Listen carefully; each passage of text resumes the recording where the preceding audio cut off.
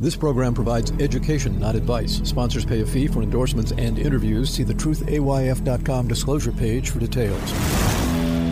This is where technology, innovation, and personal finance come together. This is the truth about your future with Ric Edelman. Brought to you by Global X ETFs, dedicated to providing investors with unexplored intelligent solutions. And by Invesco QQQ. Anyone can become an agent of innovation with Invesco QQQ, Invesco Distributors, Inc. And by Presidio, offering a digital vault where you can collect, protect, and share all your important people, places, things, and documents with all the key people in your life. Start for free at Presidio.com. It's Friday, September 15th. Coming up on today's show, generating income from, of all places, crypto. And are you stacking sats? I'll explain that term today. But first, crypto's getting a lot of attention these days because of the major lawsuit the SEC just lost against Grayscale, and that means crypto ETFs are expected to be soon available, the most popular investment vehicle that offers the lowest cost and greatest convenience, giving you access like never before to this new asset class of crypto. But there are still a lot of crypto myths out there, and I want to take this opportunity to dispel them. 13 myths, in fact. Number one, the myth that crypto is only used by criminals.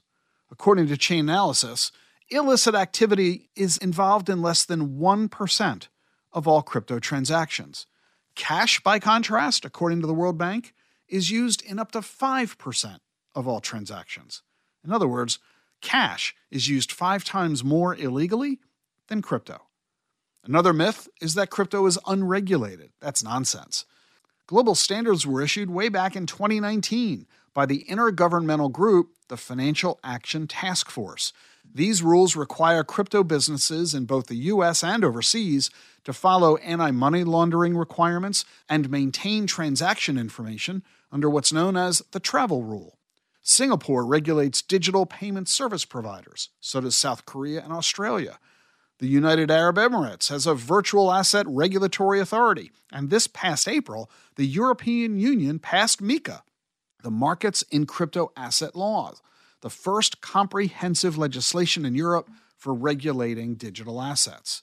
Here in the U.S., crypto businesses that act as money services businesses are required to comply with anti-money laundering and counter-terrorist financing requirements under the Bank Secrecy Act. More than a year ago, President Biden signed an executive order on ensuring responsible development of digital assets to ensure financial stability, prevent illicit activity, and to protect national security. To say that crypto is unregulated is just plain wrong. Or how about this myth, that all crypto is Bitcoin? Well, Bitcoin is the oldest and still biggest. It's about 50% of the total market share of the entire crypto world, but there are now 24,000 different digital coins and tokens. The total market cap for crypto is over $1 trillion. It is not all about Bitcoin. Another myth is that crypto is anonymous and therefore untraceable. Wrong. Far from being anonymous, blockchain technology is the most transparent, democratized financial system the world has ever seen. All the transactions are recorded in a public ledger anybody can see. Or how about this myth, that crypto has no real-world uses? In fact, there are lots of real-world uses already in place, especially in emerging markets. One of the most important is remittances. This is moving money from one person to another, or making payments. International payments for individuals and small business owners are increasingly being done in crypto because it's faster and cheaper than traditional banking methods. Remittances are also enabling charitable giving. For example, when Russia first invaded Ukraine, $56 million in donations were made to Ukraine via crypto. $6 million was sent to victims of the earthquake in Turkey and Syria. Crypto is also useful in countries with runaway inflation. Just look at Venezuela, where they have hyperinflation of 250% a year. Venezuelans received over $37 billion worth of crypto last year, and they're only the 6th highest users of crypto in Latin America. Or how about this? A central bank digital currency supposedly will make existing crypto like Bitcoin obsolete. That is a myth. A CBDC, a central bank digital currency, that's basically a digital dollar. We already have dollars. They're paper dollars. We already have stocks. Think about it. Cash and stocks peacefully coexist. They are totally separate. So a digital dollar will have nothing to do with digital money, like Bitcoin. CBDCs won't destroy Bitcoin. In fact, just the opposite. It'll legitimize and justify Bitcoin. Don't worry about CBDCs rendering your Bitcoin worthless.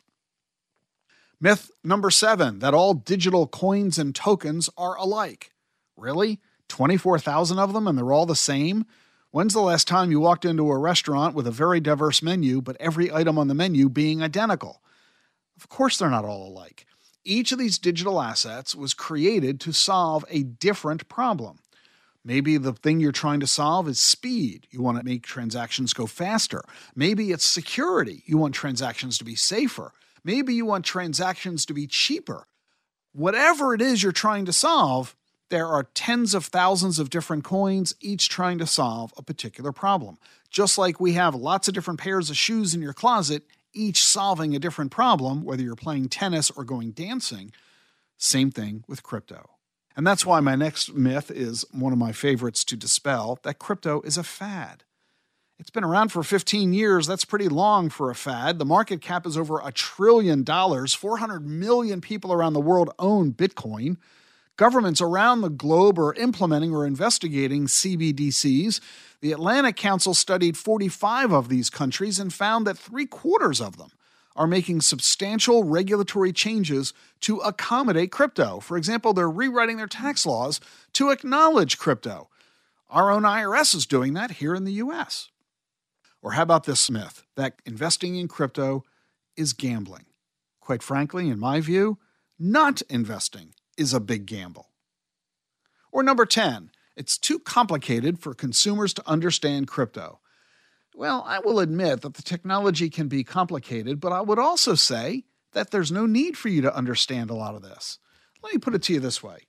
Do you understand the principles of internal combustion? Does that have anything to do with your ability to drive a car? You don't have to know how the engine works. You just need to know the steering wheel, the brake, and the gas pedal.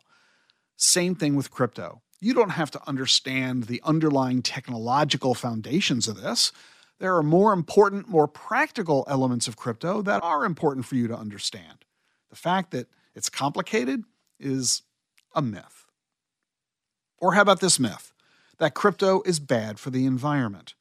In fact, more than half of all the Bitcoin mining, that's the process that we use to create Bitcoin in computer technology, more than half of all the computers being used in crypto is renewable energy. Wind, solar, water, even geothermal. So the claim that crypto is bad for the environment is simply not true.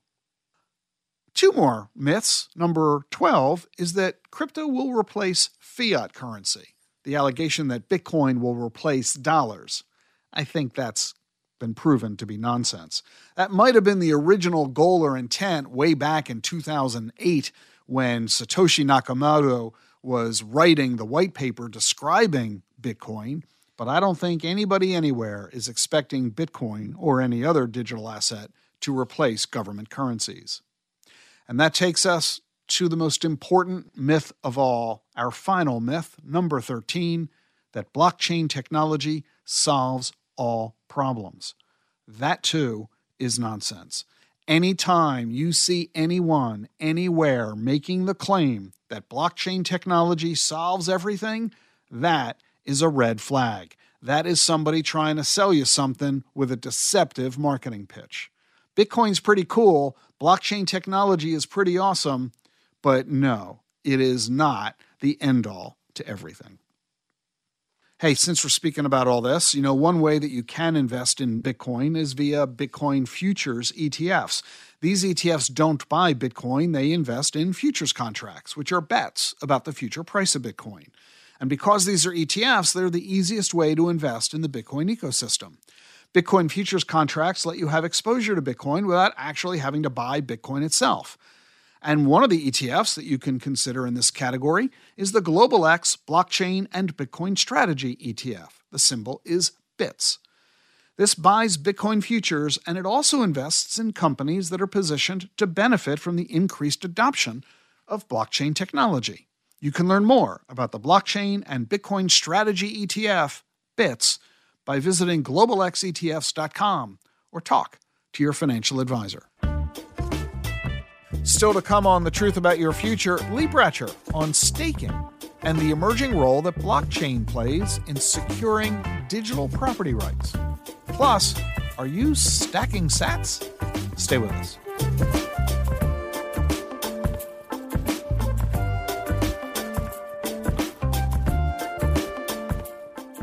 Where do you store your important documents? How do you keep track of what you have or where it is? Use Presidio, the digital vault where you can collect, protect, and share all your important people, places, things, and documents with all the key people in your life. What you have and where you have it. You'll always know where your valuable information is kept, and you can easily and securely share your info anytime with anyone you choose. Try Presidio free today at Presidio.com. That's Presidio.com. Presidio.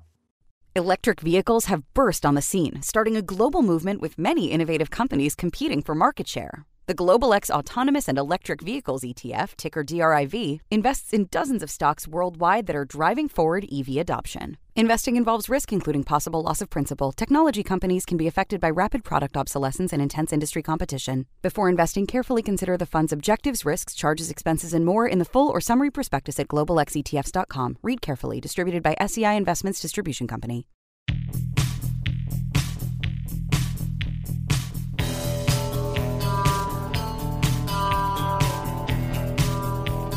Welcome back to The Truth About Your Future. Back in June, I hosted the 5th Annual Vision Conference in Austin. It was presented by my company, the Digital Assets Council of Financial Professionals, DAC-FP. Vision is the longest-running digital assets investment conference that is specifically for financial advisors and accredited investors. This year's conference was our biggest ever. It was attended by advisors and investment professionals from all over the country. And Vision 24 is in the planning stages. I'll keep you posted here so you can block your calendar. One of the sessions we did in June featured Lee Bratcher, president of the Texas Blockchain Council. They are now known as the North American Blockchain Council.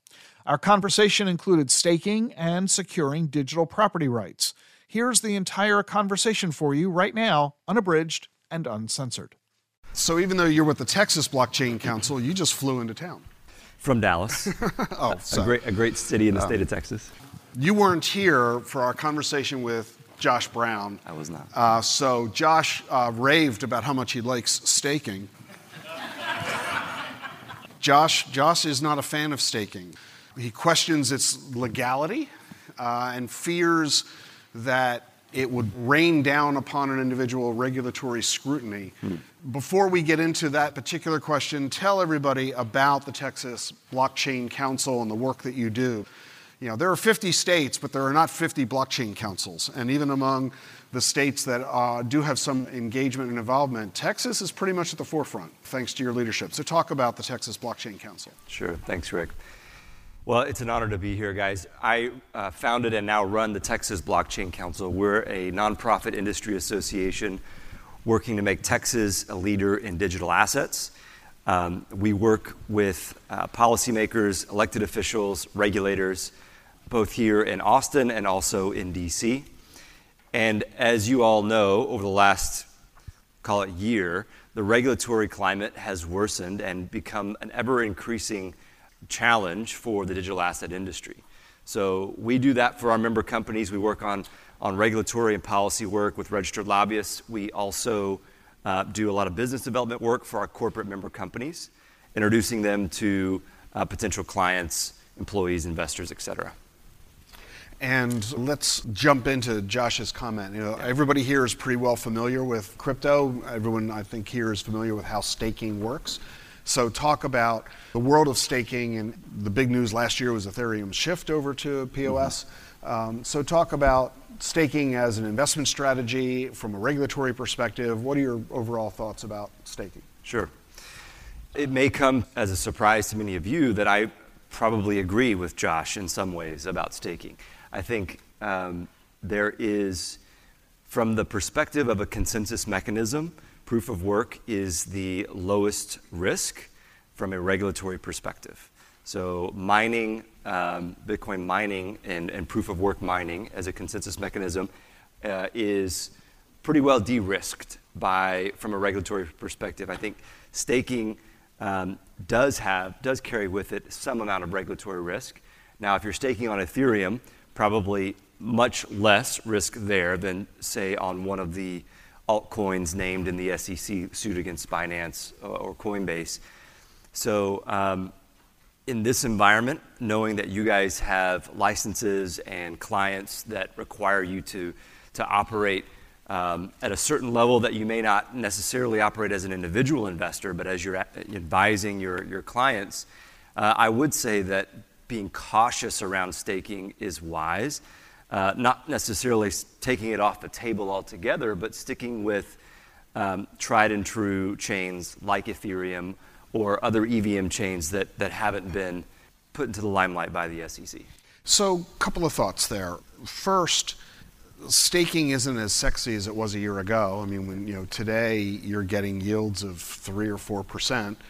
Why bother when you can get a treasury at a higher 5%. Rate than that, compared to a year ago when stakers were getting 20%. So that's one just logistic element from an investment perspective. But from a philosophical or strategic perspective, I find it interesting and frankly a little bit refreshing and sobering that someone who, just from the name of the organization, the Blockchain Council, would seem to suggest that you're a massive proponent of all things crypto, but you're providing a rather measured approach to this, a rather mature attitude as opposed to the crypto bro mentality that you typically find. Does that attitude go beyond just crypto? Talk about the role that you've played in helping Texas form its policy and regulation and legislation in the state. Are you viewed as a mainstream player, or are you viewed as one of the extreme, they clearly represent the industry kind of approach? It's a good question. We have had a very intentional focus of being a very professional actor in the space in Texas, particularly because over the last 10 years, there has been a lot of friction, as you guys know, between the crypto bro and elected officials and political elites. And so we are very conservative in our approach to the legislation, and in such a way that oftentimes exchanges or those in the DeFi industry look at us as almost the enemy, because we are so interested in transparency, regulatory scrutiny, because there is no path forward in the United States without at least a properly and lightly regulated framework. And we think that the states are able to produce that at a more rapid pace than the federal government. I'll give you an example. We just passed a few weeks ago a bill in Texas, House Bill 1666, that is requiring all digital asset service providers that operate in the state of Texas to provide proof of reserve audits to the Texas Department of Banking in order to retain their money transmission license.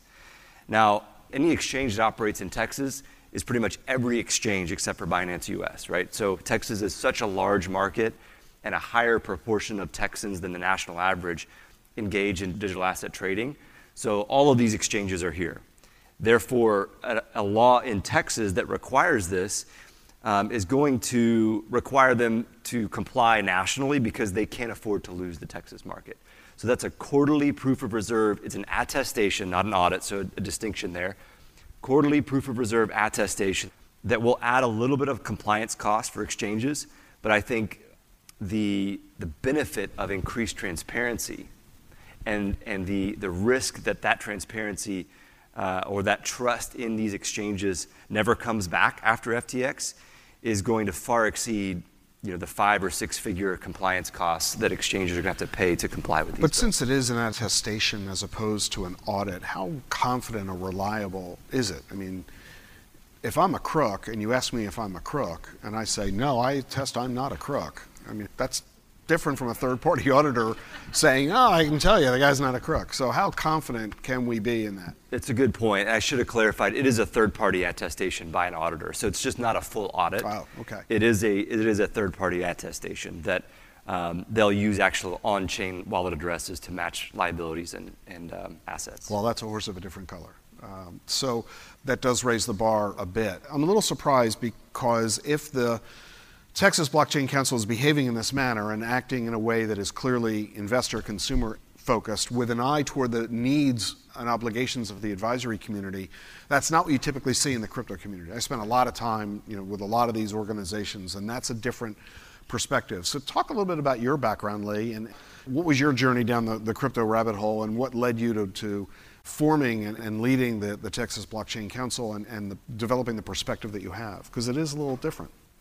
Yeah, intentionally different. I think we won't see success in this industry, and we won't see the United States become a leading player in this industry if we don't take that perspective. So we push hard against crypto Twitter when they erupt with irreverent thoughts or just unprofessional thoughts. So my background is I was a He's not wearing a hoodie, for example. Exactly. I was a political science professor here at a university in Texas for several years, Army officer. I still am a reserve Army officer for the 75th Innovation Command, which is based here in Austin. So I come at this from sort of a national security mindset in that we need to see this innovation flourish, but we need to see it flourish through the right channels. And so my path down the rabbit hole to finding Bitcoin 7, 8, 9 years ago was actually researching property rights. And as a political science professor, understanding how property rights decrease the potential for conflict, both in the developed world, but most specifically in the developing world. When you're secure in your property rights, you're less likely to join any sort of roving bandit or warlord. And so that's how I came to the industry. I discovered Bitcoin and I discovered the white paper, and I thought this is the most secure form of property rights that have ever existed in the digital ecosystem. It is a little bit harder for us to understand as Americans because we are blessed with a century plus, multiple centuries of secure property rights. That has gotten better throughout the history of our country. But we've almost forgotten in our collective consciousness how we got here. So secure property rights means a lot more to someone in Peru or Venezuela or Africa or Latin America, wherever, than it might to a U.S. citizen who's been secure in their property rights for their entire life. So that's how I came to the industry. And talk about the interaction with other states. Is there any? Do you collaborate with the other 49 plus D.C.? And how influential is Texas in that effort? Yeah, Texas leads that effort through an entity called the U.S. Blockchain Coalition. It's just a loose federation of state associations. There's 40 state associations, so we haven't gotten to all 50 states yet. I'd say the vast majority of those are just hobby shops with like a one-man operation, very little budget or influence. There's about 4 or 5 that command some influence in their states, strong ones in Florida, California, North Carolina, Ohio, and Texas. So there's some strong associations there that actually have enough revenue to employ lobbyists, make political contributions, and actually affect policy. Texas is the largest by a long shot. We have a staff of 5 or 6 with multiple lobbyists on staff, which at the state level is much larger than any of the other associations. But we do share best practices with the other states, and we're seeing policy and legislation pass almost on a weekly basis in various states. And we've not seen really any progress other than bills being filed at the federal level. Although we are quite supportive of the McHenry bill in the joint ag and financial services bill that Representative McHenry has put forward at the federal level, we are just not optimistic that the Senate is going to pass that in the next 12 to 18 months. And is that because of the Lummis-Gillibrand bill, or because Warren and Bernie are working to kill it? I just don't think the political capital is there in the Senate to pass it. Which is a different viewpoint than you get when you listen to the Republicans in the House. They're more optimistic. I think they're optimistic publicly because they want to be seen as the innovators. I think privately you would ask them and they know that this is going to run into some problems in the Senate. Where do you get your funding? Who are your members? So we get funding from traditional companies like Deloitte, law firms here in Texas like Hunton and Kurth. Goodness, I'm forgetting some of the law firms' names, but 3 or 4 law firms. Predominantly, though, we get funding from companies in the digital asset industry. So Bitcoin miners, publicly traded miners like Riot, Marathon, Rhodium, et cetera. Different exchanges like Coinbase, Abra, Binance US. That's great background. Let's shift to some of the policy issues. The biggest one that everybody's focusing on is custody. It's one thing to buy crypto. Where do you store it? Talk about what you're working on in the area of custody. Well, it is important, especially for you guys, to find qualified custodians. I think that's, as consumers don't really think that way, right? We can self-custody, but that doesn't work in the registered investment advisor world. So qualified custodians are important, and so we try to elevate those that have achieved that status. And so one piece of legislation that we worked on last session, in the 87th session in Texas, which would have been 2021, is a bill that updated business law in Texas. It updated the Texas Uniform Commercial Code around custody and perfecting security interests in digital assets.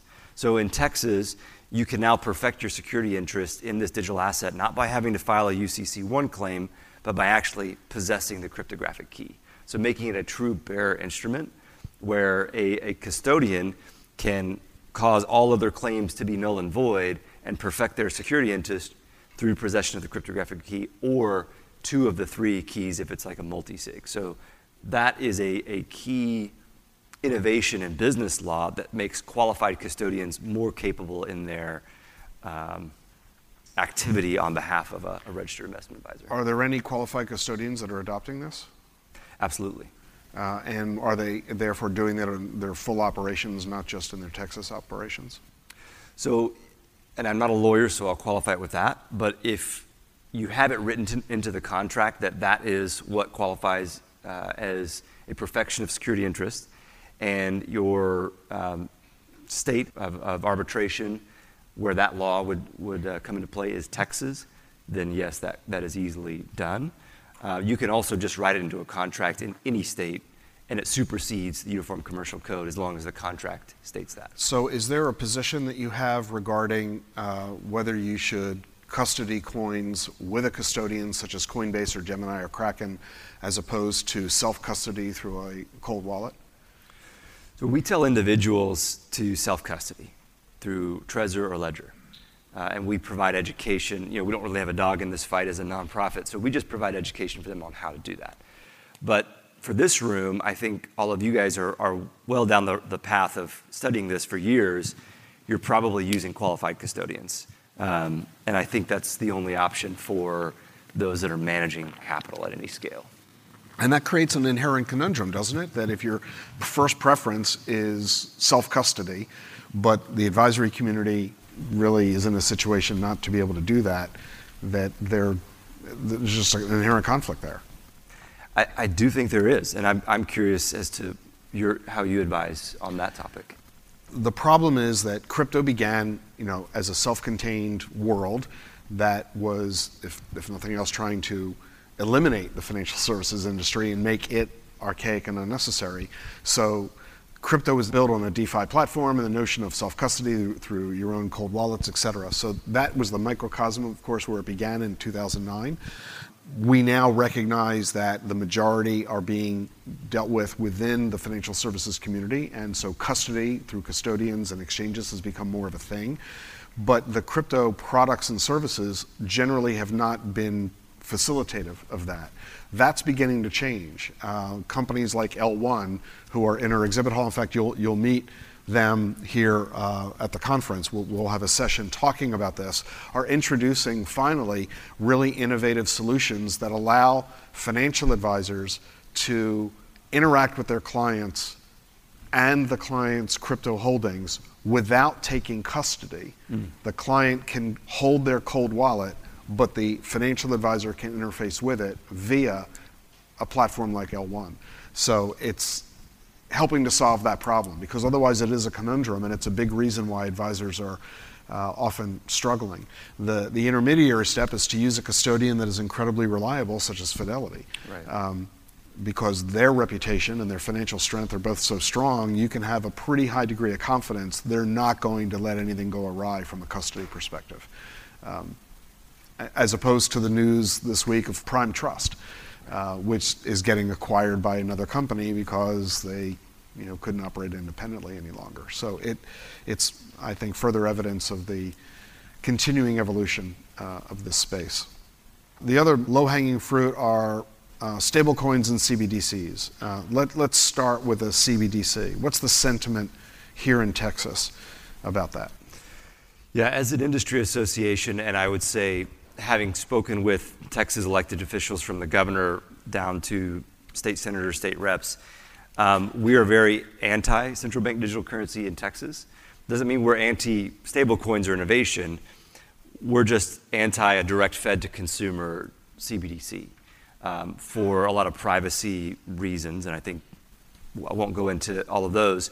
But where we do see a path forward is a private sector implementation of a CBDC, or of a stablecoin, excuse me. And so let's break out the difference, because at the end of the day, a CBDC and a stablecoin are the same thing. The only difference is who created it, who runs it, manages it, controls it. Right. And it is a privacy issue, therefore, isn't it? That's at the end of the day, that's really all you're worried about. That's correct. Yeah, and so we would rather see, just like for the last several centuries, where traditional financial institutions, including the banking industry, have served as that intermediary between the federal government and the citizenry. We'd want to see that replicated in the stablecoin industry with companies like Circle, Stably, and other US-based stablecoins. Like Tether is another thing altogether. US-based stablecoins with clear reserves, with cash and cash equivalent backing one-to-one. There is a business model there. For example, we're working with various banks and credit unions around how do we bring those stablecoin deposits here to Texas locally? Because right now, BNY Mellon holds the lion's share of US-based stablecoin, in the multi-billions of dollars of the reserve assets. And it's mostly US dollars or treasuries.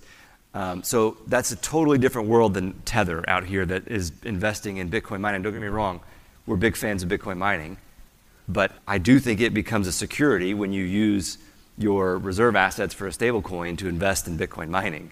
So we're pretty centric on, or concentrated on keeping the stablecoin ecosystem conservative and within the bounds of the United States and within the traditional financial institutions that can make sure that regulators aren't going to cry security every time you issue a stable coin. So this has become an interesting political conversation that didn't exist, say, 5 years ago.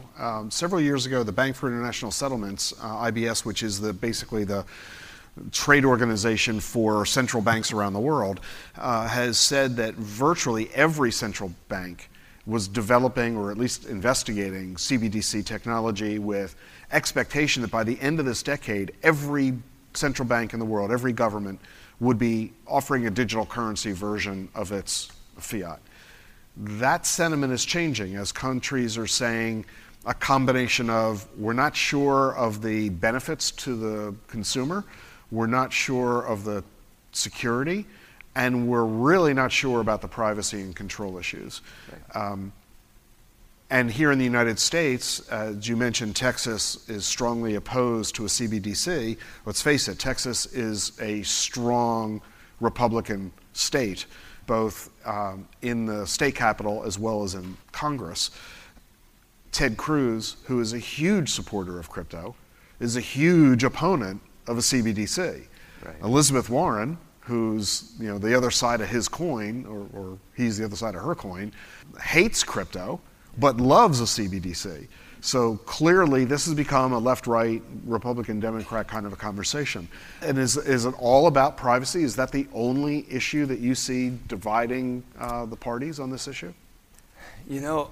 I think with Senator Warren, it's more so her opposition to the digital asset industry in general. Because we see a lot of Democrats in Texas that are against CBDCs. We had an anti-CBDC resolution that would notify the Texas congressional delegation that the state house and the state government is adamantly opposed to the implementation of a Fed to consumer CBDC. And while it didn't pass the Senate, it passed the House unanimously with Democrats in full support. And the reason it didn't pass the Senate is because we just ran out of time. Those Texans in the room will know that the legislative session ended a few weeks ago, and we just didn't have time to get it across. It would have certainly passed the Senate, as the Senate is more conservative in the House than in Texas. That doesn't really matter, though, because this is a federal issue. Correct. So that was more of just making a statement. We're making a statement. Statement's been made. There are 38 Texans in the congressional delegation of the 435, so it makes a decent push when these states notify their delegation to be opposed. And stablecoins, since it doesn't carry that political burden, technologically let the private sector offer it, and it has all the same benefits of a Fed-issued stablecoin, call it a day. Call it a day. So monetary policy is retained. The U.S. government's not giving up their ability to influence monetary So this is a very different situation than a year ago, where the sentiment was you could be quite confident that you would see CBDC here in the U.S. within a couple of years and globally very broadly by the end of the decade. That tide is turning, at least for the moment, and that's a new and different development. I've got one final one for you, Lee, and that is talk about the conference in November. You hold this event. I'm going to be appearing at it. Talk about the conference you have coming up. Yeah, we're excited to partner with DAC-FP and yourself, Mr. Edelman, on a RIA track at our summit. We have a summit every year in Texas. It's geared towards the industry at writ large, but we're having a pre-summit day with educational tracks, continuing ed for attorneys, bankers, CPAs, RIAs, and a few other verticals. And so Rick is going to be leading the RIA track at the summit, and so want to invite all of you guys to join us there for a several-hour intensive on the topic of digital assets. It's with a specific regulatory flavor to it. And so anybody who is here is welcome to sign up for the summit with a discount code, DAC-FP Freedom, all caps, on our website, texasblockchainsummit.org, and we'll provide you guys with a discount code to join us there in November. It's actually in DFW in November 16th and 17th. And the Texas Blockchain Council has a booth in the exhibit hall. You can chat with them to learn more about the organization and the conference and get that discount code as well.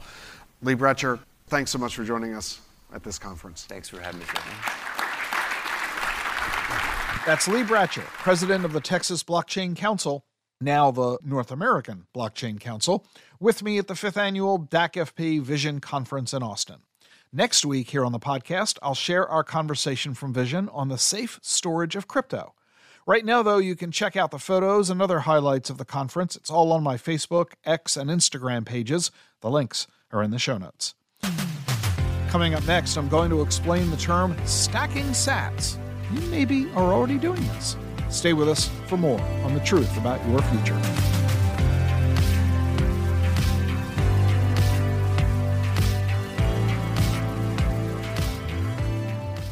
The Truth About Your Future with Rick Edelman is sponsored by Charles Schwab. Seeking clarity in your financial journey? Schwab makes it easy for you to be an informed investor with transparent pricing, low cost, and no fee to work with a financial consultant. Schwab clearly explains their fees and helps you understand the common costs you can incur based on recommendations from your financial consultant. Visit schwab.com or swing by one of their 400 local branches to learn more. That's schwab.com. Support for Rick Edelman's podcast comes from Invesco QQQ.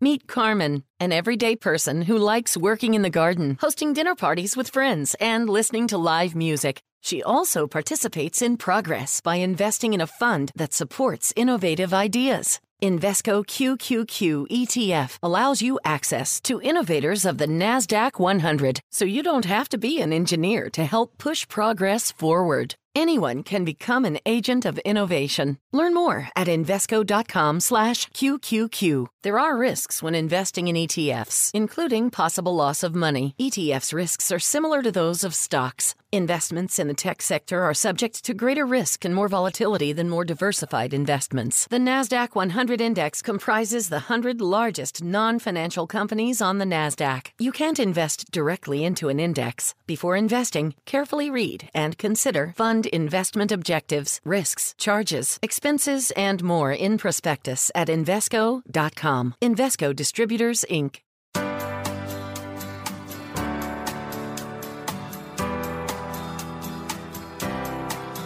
It's The Truth About Your Future. I'm Rick Edelman. Every week, I like to explain crypto terms that might be new to you. Today, stacking sats. What on earth is that? It's a phrase you might come upon because it's a favorite among those in the crypto space. And you might be stacking sats without even knowing it. What am I talking about? Well, you know what Bitcoin is, right? But maybe you're not aware that Bitcoin is over $25,000. Who's got that kind of money to put into an investment as new and emerging and uncertain as Bitcoin? What if you only want to invest $100 or frankly, $10? You can't afford to buy a Bitcoin with just $1,000 or $10. So you know what people do instead, even though they don't know they're doing it? When they buy Bitcoin with only $10, they're not actually buying a Bitcoin. They're buying a Satoshi. Well, what do I mean by that? Well, think about dollars and pennies. Pennies, it takes 100 pennies to make $1. So if you don't have enough money to buy dollars, you can accumulate pennies. Our dollars go down to 2 decimal points, right? 0.01. That's a penny, and it takes 100 pennies to make $1. Well, Bitcoin does the same thing, but instead of going to 2 decimal points, it goes to 8 decimal points. In other words, 100 million Satoshis equals 1 Bitcoin. So when people are buying Bitcoin with $10 or $20 or $100, what they're really doing are buying Satoshis, fractions of Bitcoins. You amass enough Satoshis, you end up with a Bitcoin. Just like you amass enough pennies, you end up with dollars. So when people are buying Satoshis, they're stacking sats. Shorthand, a short-term jargon for saying they are accumulating Satoshis in an effort to accumulate enough to own a single Bitcoin. So if you want to invest in Bitcoin, you're going to start out, like most people, with stacking sats. Fun jargon. And if you want to hear about more fun jargon, read my book, The Truth About Crypto. Landmark infrastructure legislation was passed in the last Congress. Now comes the work of getting it built. The Global X U.S. Infrastructure Development ETF, ticker PAVE, invests in dozens of companies helping shape the future of American infrastructure. Investing involves risk, including possible loss of principal. Investments in infrastructure-related companies have greater exposure to the potential adverse economic, regulatory, political, and other changes affecting such entities. Before investing, carefully consider the fund's objectives, risks, charges, expenses, and more in the full or summary prospectus at globalxetfs.com. Read carefully. Distributed by SEI Investments Distribution Company. That's it for today. A reminder that the latest episode of Gene's podcast came out yesterday. Her topic this week is intuitive eating. It may just make a healthy difference in your life. You can listen to Gene's show wherever you get your podcasts, and you'll find the link in today's show notes. Enjoy the weekend. I'll see you Monday. The Truth About Your Future with Rick Edelman has been brought to you by Global X ETFs, dedicated to providing investors with unexplored intelligent solutions, and by Invesco QQQ. Anyone can become an agent of innovation with Invesco QQQ, Invesco Distributors, Inc., and by Presidio, offering a digital vault where you can collect, protect, and share all your important people, places, things, and documents with all the key people in your life. Start for free at Presidio.com. Get the truth about your future with Rick Edelman. It's thetruthayf.com.